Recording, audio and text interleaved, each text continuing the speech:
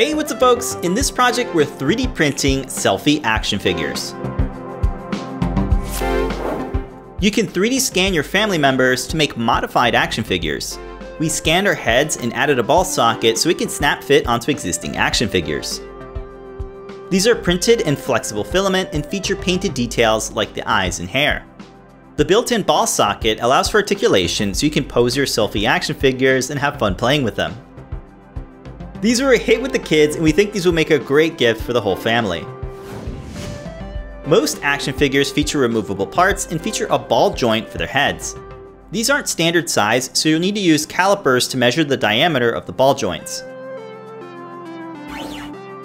We used our phone to capture different angles of our head using the Polycam app for iOS.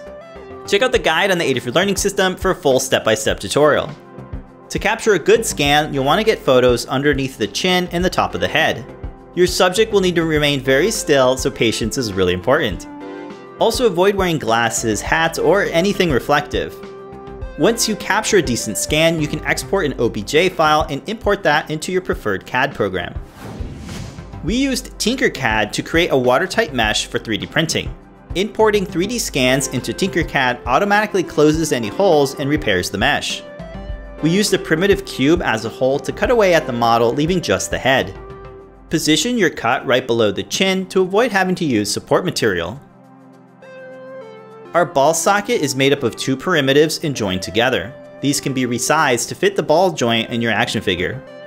Position it right underneath the neck and combine the objects to create a ready-to-print scan.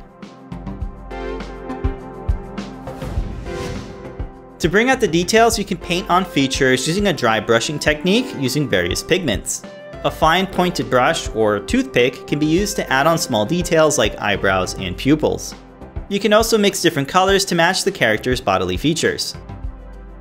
We printed several copies so that we could experiment with different pigments and painting techniques. We were really surprised how well these turned out with just hobbyist 3D printers. We hope this inspires you to try 3D scanning and making your own selfie action figures. Thank you so much for watching, and be sure to subscribe for more projects from Adafruit.